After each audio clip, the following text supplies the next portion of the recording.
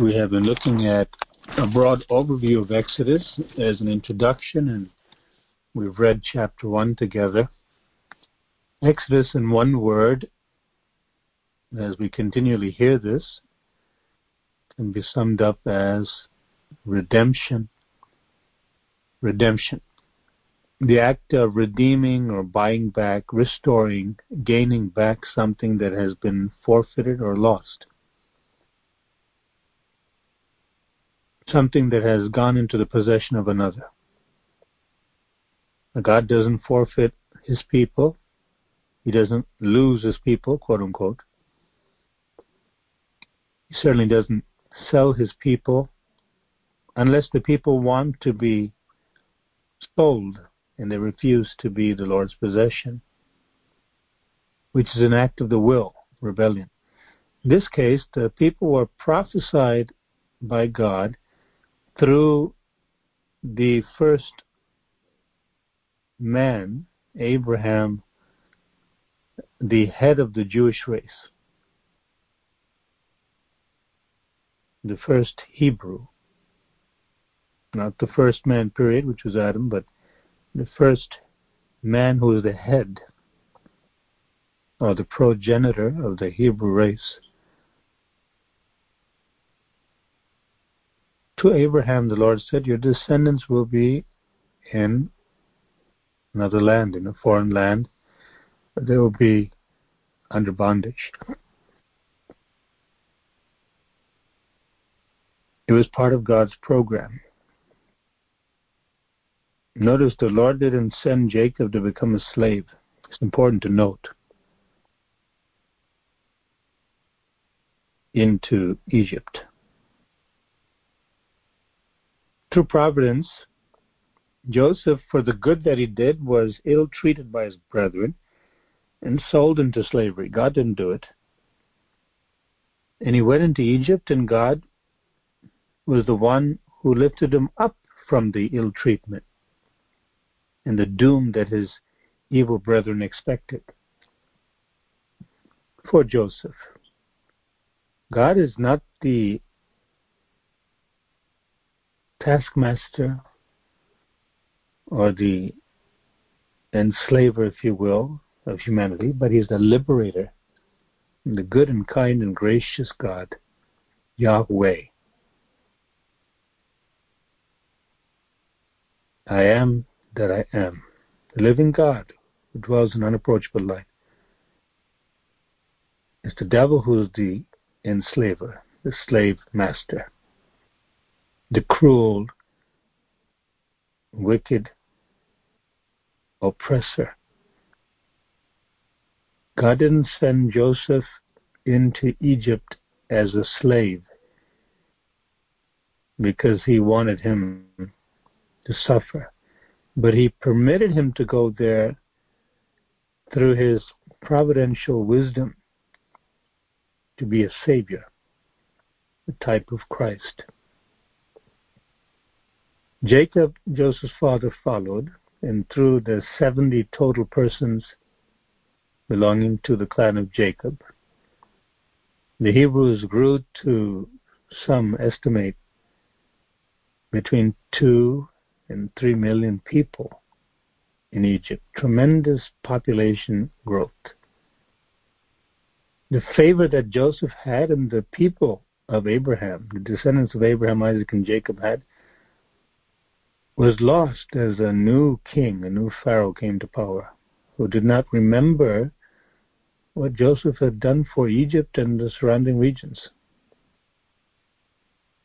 God was watching all these things, and the Lord heard the groaning, the cries of the people under oppression because the time had come. We often hear about the cup of God's wrath becoming full when his enemies and people who despise his goodness were violently wicked, pursuing demons, idols, disregarding God's mercies and his rightful authority in the universe and in their lives.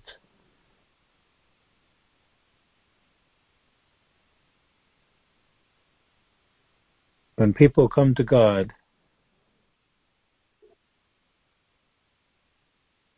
they understand He's a Lord God who sees.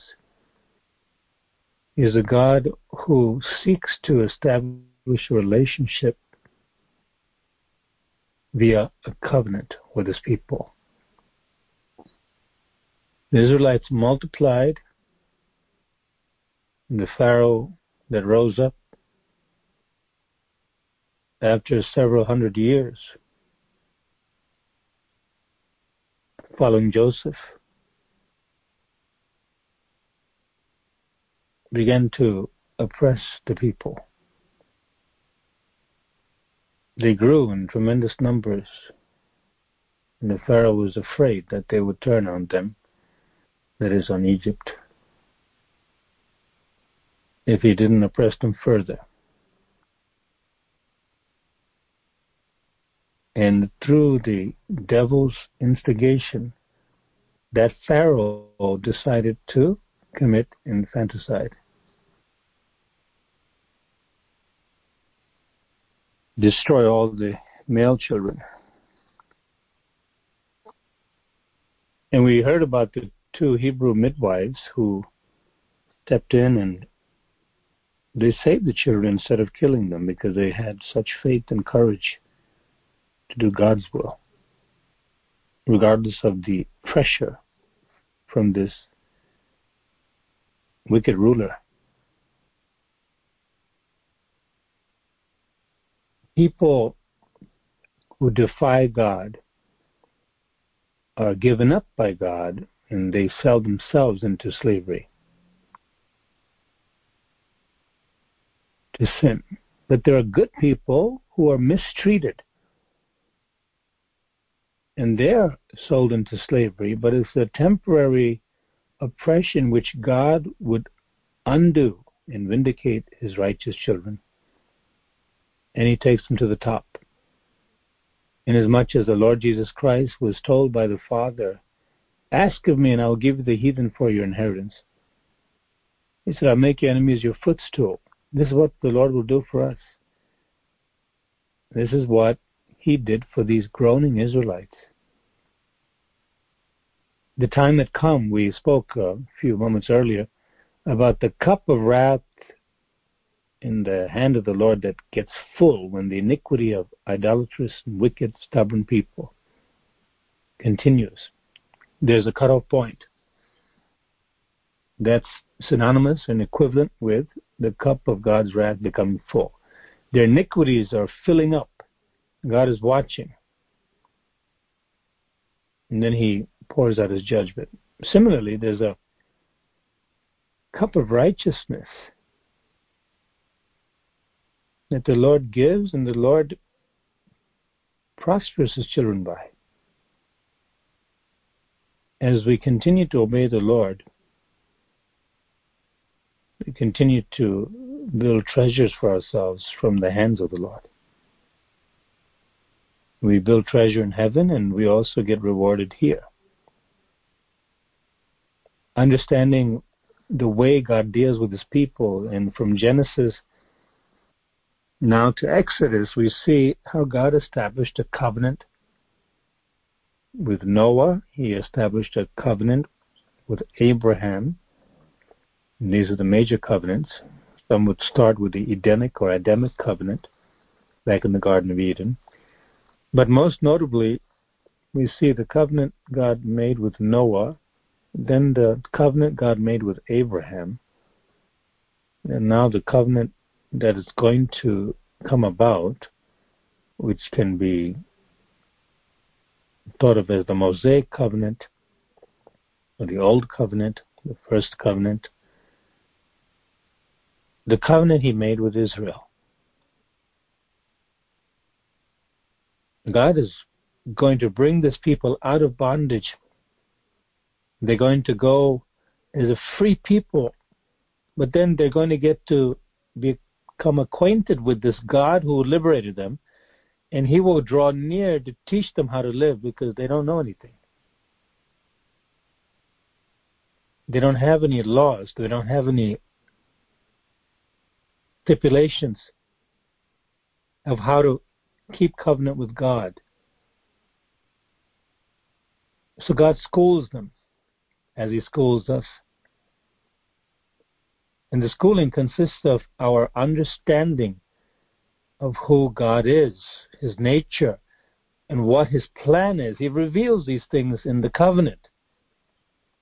And then He tells us what our responsibilities are in the covenant. The covenant can be thought of as an agreement. Some would say a life or lifetime agreement, an eternal agreement. The eternal part of the Old Covenant, this Mosaic Covenant, is the moral law, things that have to do with the soul directly in response to God's nature and character. We will come to see the civil law, the ceremonial law, as well as the moral law. But the emergence of the leader who God would raise up will be studied now with the chapter 2 of Exodus. And a man of the house of Levi went and took as wife a daughter of Levi. So the woman conceived and bore a son, and when she saw that he was a beautiful child, she hid him 3 months.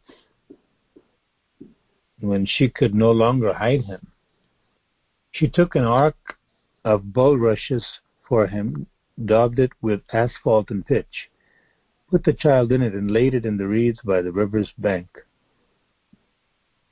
And his sister stood afar off to know what would be done to him. Then the daughter of Pharaoh came down to bathe at the river. This is understood as a daughter among many daughters of Pharaoh, and many scholars believe that this daughter was not a daughter of his wife or closest companions,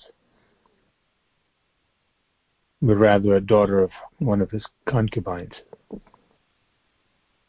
And this daughter came down to bathe at the river, and her maidens walked along the riverside. And when she saw the ark among the reeds, she sent her maid to get it. The term ark is actually the same term used for the Ark of Noah, Noah's Ark. It was a basket. And this vehicle that would house the child didn't just pop into the mother and the father's heads randomly, arbitrarily, out of nowhere. God put it in their hearts. They saw the child, and they saw that this child is a special child, as we see in the book of Hebrews. They had faith. They had an insight. Moses' mother, Jochebed, was a woman of faith, as was Moses' dad. And they put the child, trusting God to guide the child. Who would put an infant in an ark, and that too in the river of Egypt, filled with crocodiles and other creatures, left defenseless? Not by faith. By faith, they trusted that God would keep over or watch over the child. And God guided this basket housing this baby who would become the deliverer right to the daughter of Pharaoh's eyes and hands. When she saw the ark among the reeds, she told her maid, "Go get it." And when she opened it, what would an ark be doing there? A little basket. What's in the basket? She saw the child, and behold, the baby wept. First of all, the shock of seeing a child in a basket on the river. Secondly, the cry of the baby. So she had compassion on him and said, "This is one of the Hebrews' children." She understood. She understood. Somebody has attempted to rescue a Hebrew infant male whom my father, Pharaoh, has decreed should die. God moved upon her heart not to commit murder along with her murderous father. At the very moment when she declared this is one of the Hebrews' children, the Spirit of God moved this sister of Moses, Miriam, and said, shall I go and call a nurse for you from the Hebrew women that she may nurse the child for you? Perfect timing, capitalizing on the compassion of this daughter of Pharaoh when she saw the baby. And Pharaoh's daughter said to her, go. So the maiden went and called the child's mother. Moses' mother, Moses' family, not only got Moses back, he didn't die, but they got a bonus with that. Then Pharaoh's daughter said to her, take this child away and nurse him for me, and I will give you your paycheck. I'll pay you to have your baby with you. I'll pay you to take care of the baby. In essence, this is what happened, and the child grew, and she brought him to Pharaoh's daughter. Another act of faith. And he became her son. The faith continued. There's no indication that Jochebed, Moses' mother, became so endeared to the child, and she became so fearful that the child now knows me better and would have a hard time parting with me, and how am I ever going to wean the child, and all these considerations, and how can I let the child go there? Every day, the longer I spend with the child, the more I'm growing to love this child of mine. So thankful God saved the child. But she had this in common with Hannah, as we heard on, I believe, Mother's Day in church, regarding some godly women. She kept the agreement. Some may guess that Pharaoh's daughter kept a watchful eye on the child and the whereabouts of these people, to hold them accountable, to keep their end of the bargain. But she also had faith, because she could have taken some other measure, possibly to keep the child back or send the child away somewhere else. She had faith that God is working things out. Have you ever been in a situation where there's initial faith to believe God, trust God, but after a while you begin to take matters in your own hands? You begin to lose faith, and the faith turns to unbelief and doubt and fear and worry. You think, well, I know God started this. I'm not so sure he can complete this. Whatever God begins, God completes. When it comes to the human will and the destiny of our lives, our cooperation is essential for God to complete what he started in this adventure of faith that he's invited to. We need to stay close to the Lord. Evidently, Moses' mother, Jochebed, the family had this living faith. God who spared this baby from destruction, kept the baby and navigated that little ark, the basket in which the baby was placed, safely to the daughter of Pharaoh. The God who caused the Pharaoh's daughter to listen to Moses' sister in her offer to take the child to one of the quote-unquote Hebrew women, which happened to be her mother, Moses' mother. That same God who allowed the mother to nourish as she cherished that baby They had faith that God, when the child was given back to the daughter of Pharaoh, who claimed him for herself, God would continue to watch that child.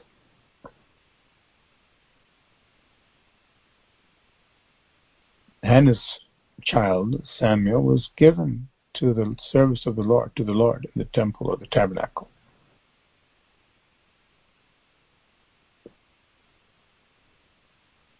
She had a living faith, Hannah did, and so did Jochebed. It's possible to begin to trust God and to continue for a while, and then through whatever the enemy brings our way, and whatever hardship comes or difficulties, to seeing God's hand more and more, the presence of providence can obscure and recede into the background, and the presence of my own wits, my own abilities, and the actions of other people, mankind, human beings, can take the forefront and distract us totally from recalling that it was God who was the first cause to our salvation. He's the one who will help us to keep salvation and keep redemption and keep that which you've committed unto Him against that day. Whatever good that God has promised us in His Word to believe and say, Lord, please finish what you've begun. Lord, let this thing play out, oh God. I'm trusting and taking steps by faith. Now I'm going to see the salvation of the Lord. Hallelujah. I'm going to see God see me through. That faith that faces a quote-unquote dead end, or a solid rock, a fortress, a mountain, is able to watch the dead end opened up to a way. By the way, Exodus means literally the road out, the way out. God would make an exodus for me until I reach my promised destination. Pharaoh's daughter took the child back and he became her son, so she called his name Moses, saying, because I drew him out of the water. Exodus 2 verse 10.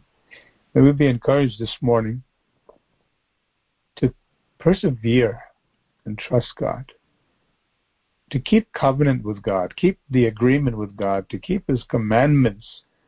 That's how you keep covenant. These are not terms which are vague and phrases that become cliches, and like some people memorize Bible verses, they can do it perhaps rapid fire. So many verses memorized, and so many creeds and confessions, so many things having to do with theology and ecclesiology, the church, and it just comes out in a rather robotic manner. But how much of it is actually obeyed? That is the commandments of God. This is what we're after. Whatever God has taught us, whatever principles, whatever commands, to the degree that we are able to learn them and to internalize them, is a degree to which God will hold us accountable. By means of this devotional exposition of Exodus, we shall see the grandeur, the majesty of the Almighty God, and how He loves us so much, though He's the most powerful being in the universe. He created the universe. He is self-existent, and He is outside of time. And yet He is able to come in and step into time. He is outside of the confines of matter and energy as we know it. Yet he steps into the same. He's beyond our capability, literally beyond our human capability to understand fully. But one day, he said, we shall know him, see him, even as we're known, and we shall be like him.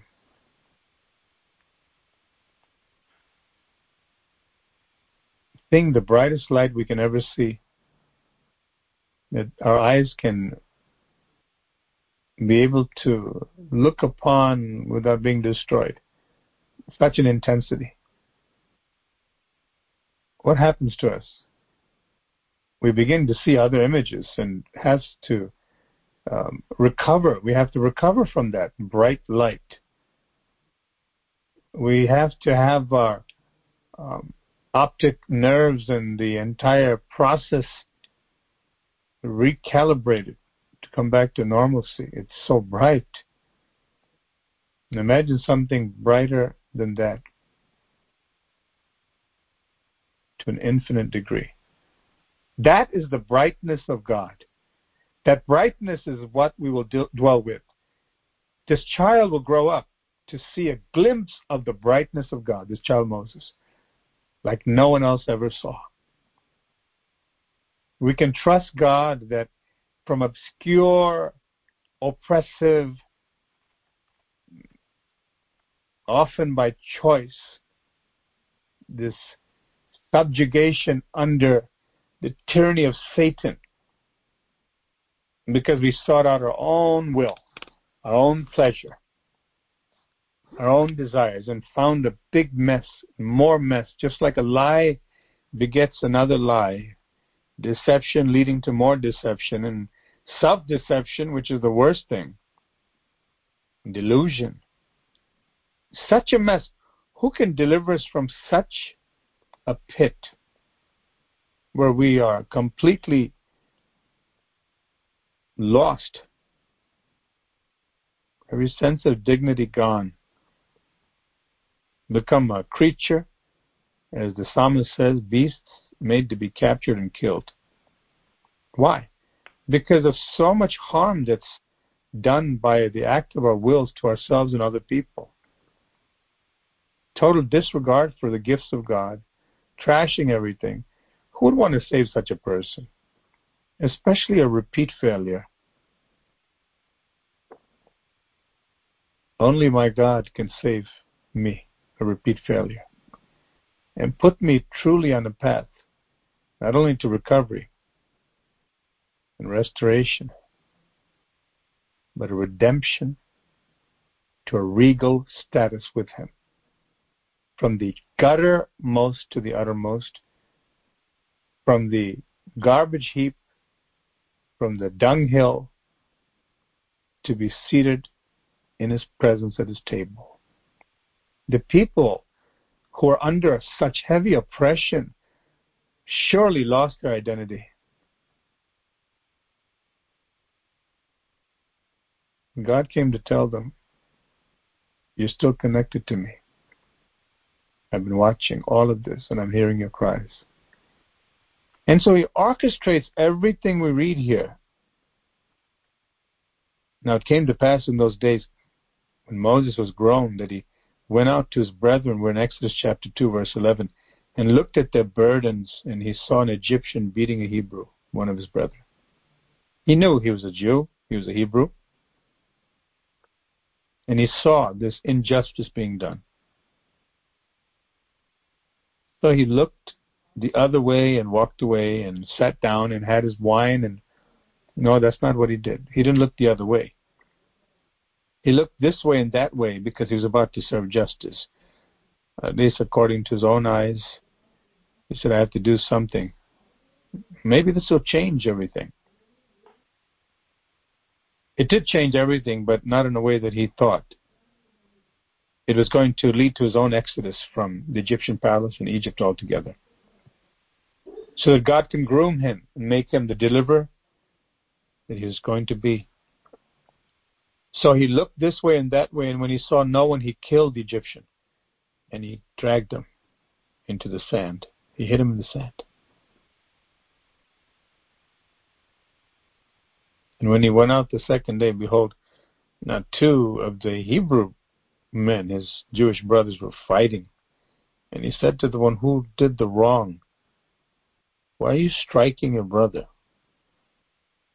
In essence, he was saying, "What's wrong with you? This is your brother." And he said, "Who made you boss and a judge over us? Who made you prince?" And he despised him. He knew. And Moses had all the privileges. In essence, he was saying, "Go mind your business." Furthermore, I saw what happened yesterday. You thought it was hidden? I saw you kill the Egyptian, and you want to do that to me? How Satan will put words in people's mouths, try to bring fear upon us. In this case, however, this meant that the Pharaoh would kill him. And so Moses had to take action to leave. So Moses feared and said, "Surely this thing is known." But this action of Moses was not a cowardly action. It was actually, again, orchestrated by God. God is not the author of evil, but he is over the devil, over every negative and wicked thing the enemy would do. He's truly the God of redemption. He took a situation where Moses stepped out in the name of justice to relieve someone who's being oppressed.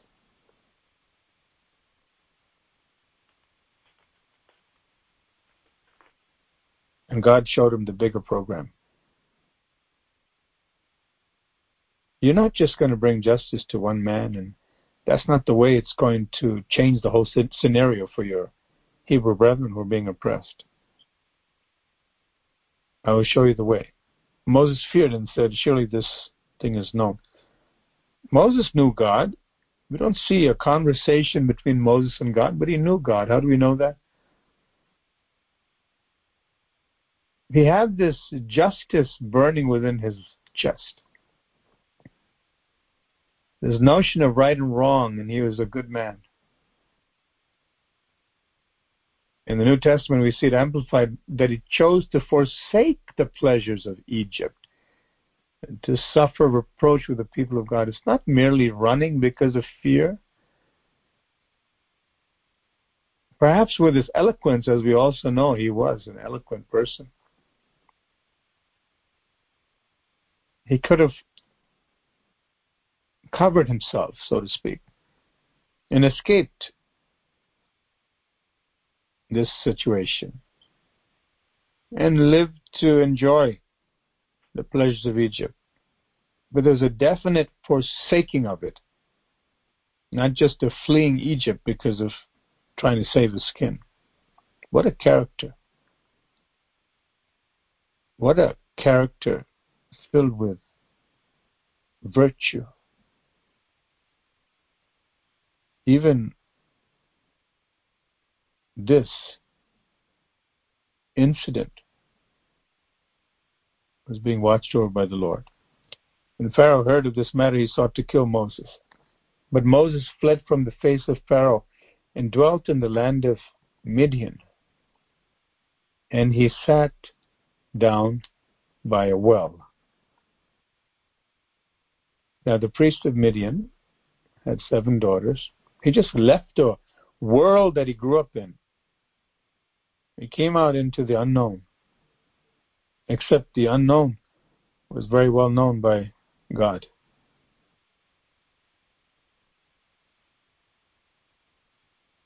Now the priest of Midian had 7 daughters, and they came and drew water, and they filled the troughs to water their father's flock.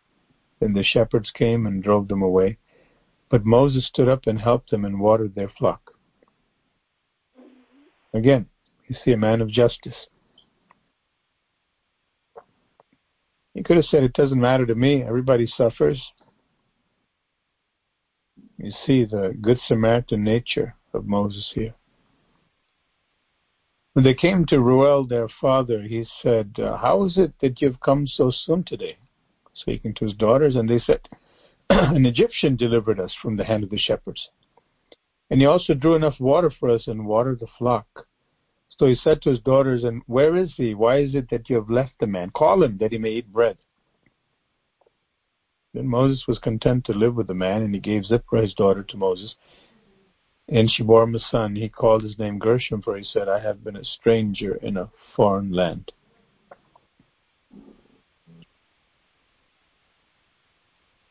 Now it happened in the process of time that the king of Egypt died, and the children of Israel groaned because of the bondage. And they cried out, and their cry came up to God because of the bondage. So God heard their groaning, and God remembered his covenant with Abraham, with Isaac, and with Jacob. And God looked upon their children, the children of Israel, and God acknowledged them. God remembers, and God keeps his word. This covenant, this agreement between at least two parties, this life agreement, this agreement that requires responsibilities of the parties involved. We can always expect God to keep covenants. Somebody might think, of course, God is good. Of course, he keeps his covenant. He doesn't have to. We need to remember that. He doesn't have to do anything. And this is the difference between the real God and all the false idols of every other religion and the pseudo-Christian cults. The living God by nature is good. But he's also sovereign, and he's the supreme ruler of the universe. He can do whatever he wants. Someone says, oh, but he can't violate his goodness. But he can hold us accountable for our failures. And he would be just and still good.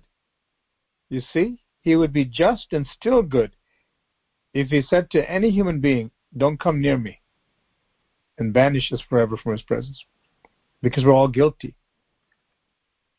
He is so good in his grace and so merciful that he found a way to redeem us from our slavery, from our pit. We must never forget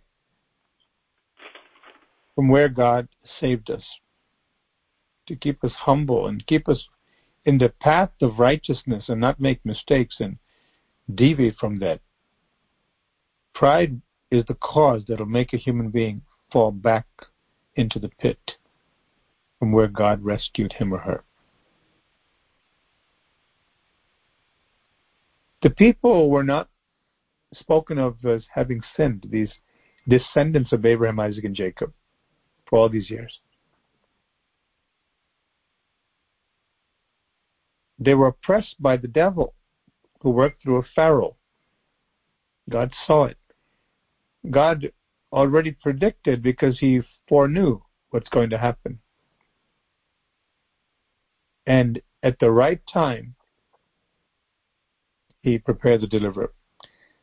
At the right time, God will rescue you. At the set time. At the right time, he will change the laws of the land. We were sharing with a brother and sister just recently. Now, when the Lord called me to resign the job within just a few years of getting the pension, and it's his call. Not a heroic deed on my part, but God called. We're called just to follow and have faith that he'll take care of things. One of my biggest concerns, because of the medical situation in the family, a number of medical situations that require follow-up and doctor's visits and all these things, expensive imaging tests and all these things. I would lose all of my insurance with my job, secular job, which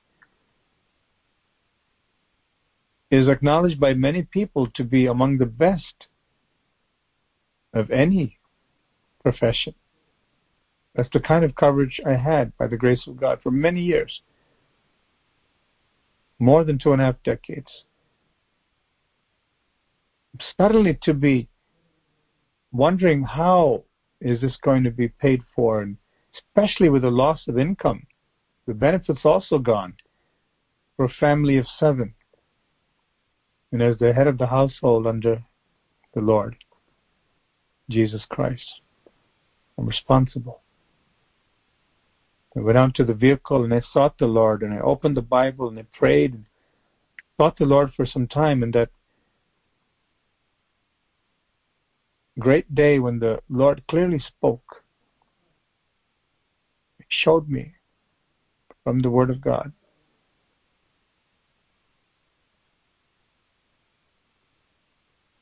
the God who is with me all my life will be with me in the desert, and He will produce all that I need to take care of me. God intervenes, and what happened was, the very same month in which I resigned, there's a law passed in the state that whereas I calculated for the family size, we would have had to pay at least $1,500 per month. Huge sum, especially with the loss of income. With regards to the insurance, we would have a 0 premium to pay. Who can do it but God? It reminds me of when the present house in which we reside, we needed to move to because of a growing family. And it was impossible, and the broker said, there's no way you can get this house.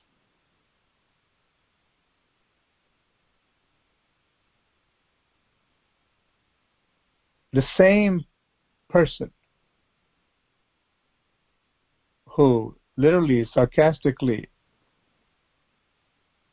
despised the very notion of trying to get the house based upon our circumstance at that time. The very next day called my wife and said, the government just passed a law. The rates dropped. This house must belong to you. God's intervention, when we're following Him, causes the laws of the land to change in our favor. He can do anything for us. He proves His faithfulness, and that's the point. He proves that we don't have to be afraid so long as we do His will. And how many hours can we spend calculating and calculating and calculating and keep looking at our assets and seeing how to manage, instead of going to our Father and saying, Father, you've called me to obey your voice, and that's all I know. And at this juncture, you want me to take the step of faith to step out, a stranger in a foreign land, but the man had faith, hallelujah. He didn't run back, just like his father, Abraham. He had opportunity to go back. The forefathers did, but they refused to go back. They went forward with the living God and said, Lord, whatever you want in my life, my treasure, everything I possess, Lord, my time, every second, every breath, and the talents, whatever ability you've given me, Lord, I want to invest in your kingdom. How many of us can do prison ministry? How many of us can write letters to prisoners from home? Total strangers. There's a way when there's a will, a willing heart. Through the means of your letter to an inmate, if you truly love God and love people, believe in the mercy of God and believe in the power of God to transform a life, not just give a pardon so the criminal can come out and rob and do the same thing again, but through the letters, through sending gospel literature, transform their lives for eternity. Is it possible? Little old me? Yes. Because although it's little old me, there's a great big God behind the will to do His will to save others. Is it possible that we can look at our income and say, Lord, there are people dying, believers who are suffering, Lord. How can I go beyond my tithe and set aside a certain amount of money for widows and orphans who are afflicted sorely? And Lord, I don't know who to trust. Which relief agency, Christian agency is really doing it right? There's so much fraud and I hear about. Where there's a willing heart, God will make the way. He will show. Some of us have supported Compassion International for years. And we have seen the children rescued from their affliction through the means of just a small portion of our income as an offering above the tithe.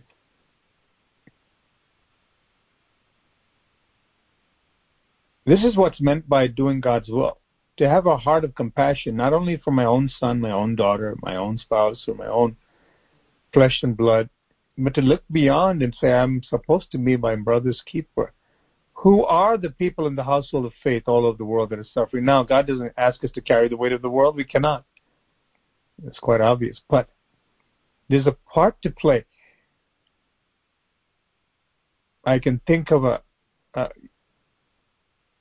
lady, 30-something years old, years ago,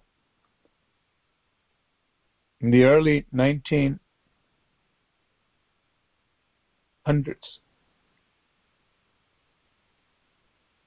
who was a school teacher, if I remember correctly. And she began to teach Sunday school.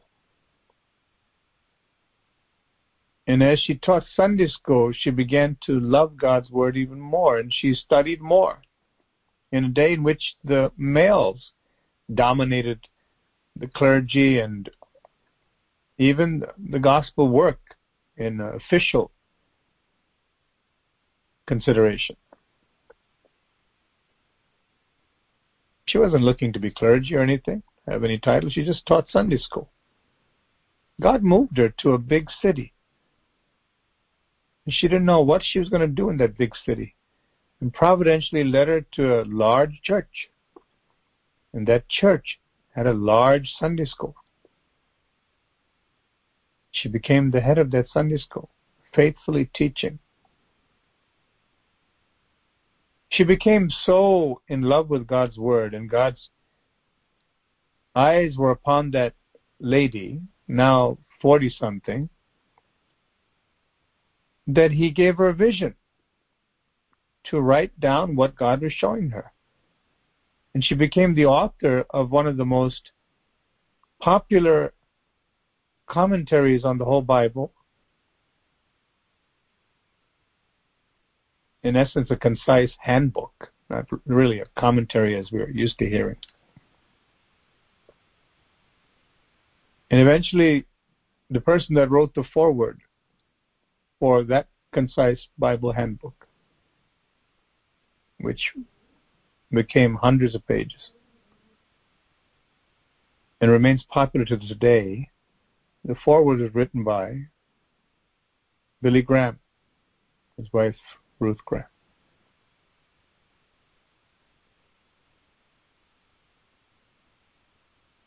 God took that seed of faith and obedience in this unknown 30-something-year-old single lady who loved God and continued to study His Word. And He used her to bless so many people, as I heard, in Hollywood. People in Hollywood, actresses and actors, would come to her house. For what? Bible study. And she held herself in a dignified way, and they said she was so well-groomed and well-dressed because she wanted to represent the Lord, to let people know God takes care of his own, but not in a proud way. She gave of her substance, her time, countless hours to disciple the people who came to her home. What a noble life. What a glorious life.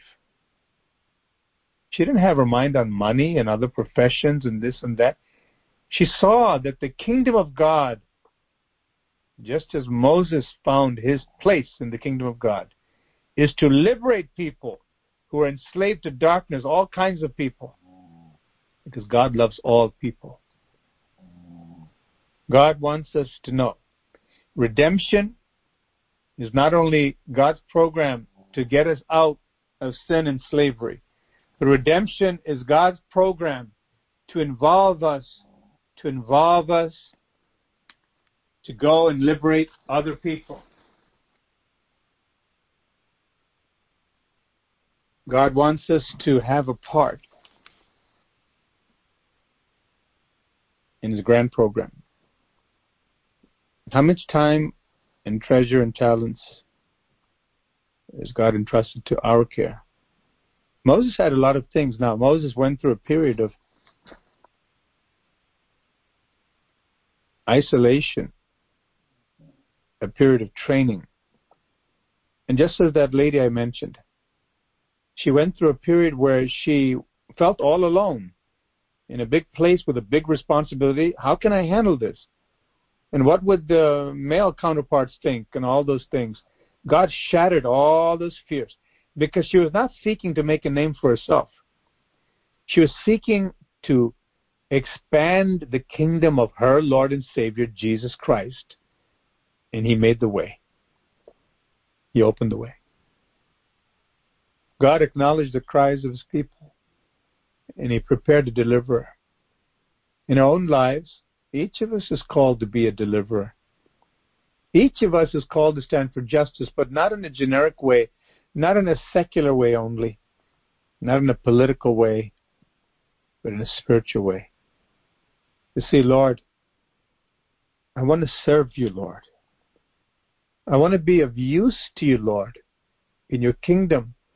There's so many souls I can reach, Lord. I can't even say that I can count on my one hand how many souls I brought to you since I became born again.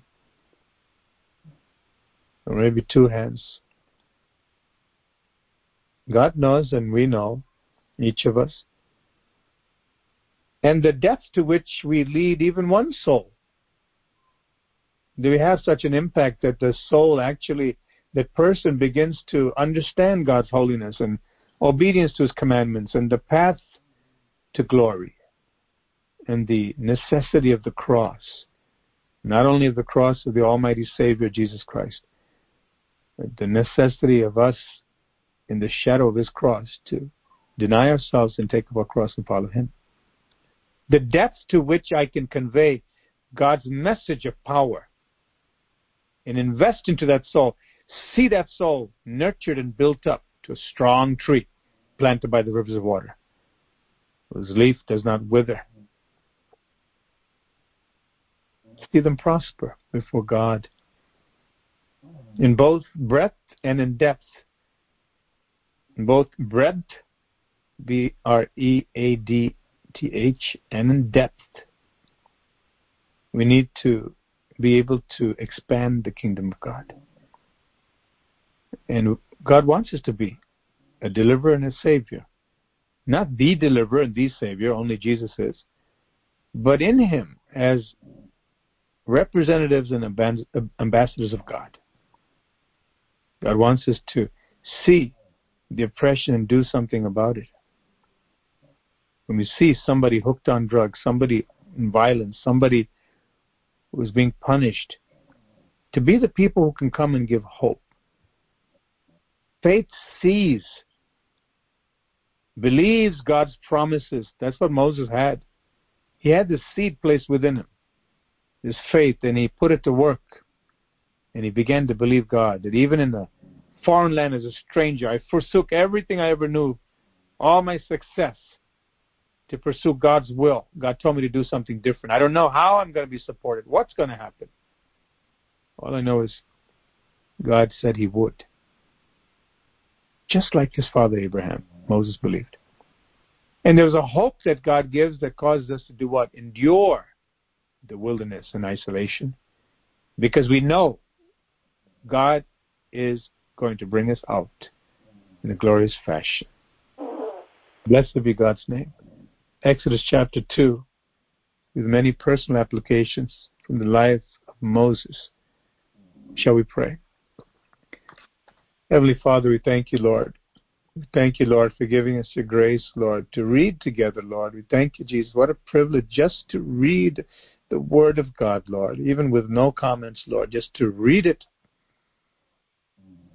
chapter by chapter, to know the Word of God more and more.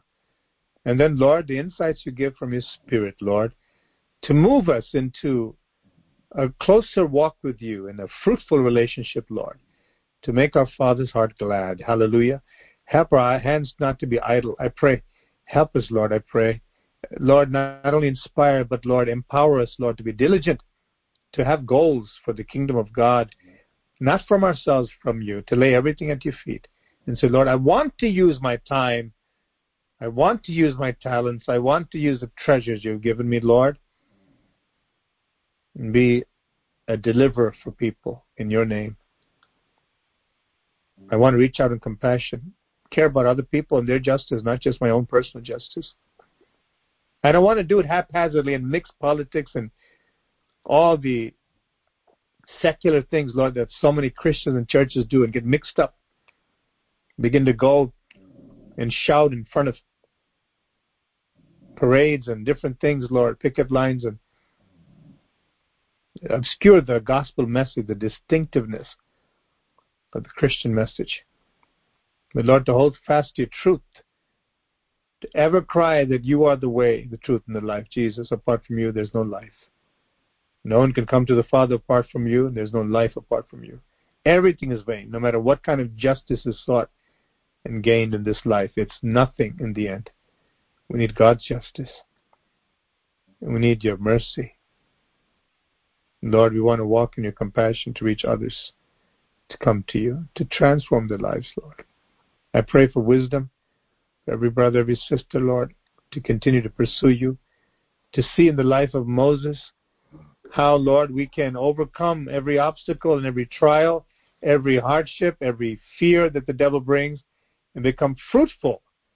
That, Lord, as that wonderful daughter of yours that served, Lord, so many years, and produce a literary work to bless people simply with the Word of God. Millions of people down the decades.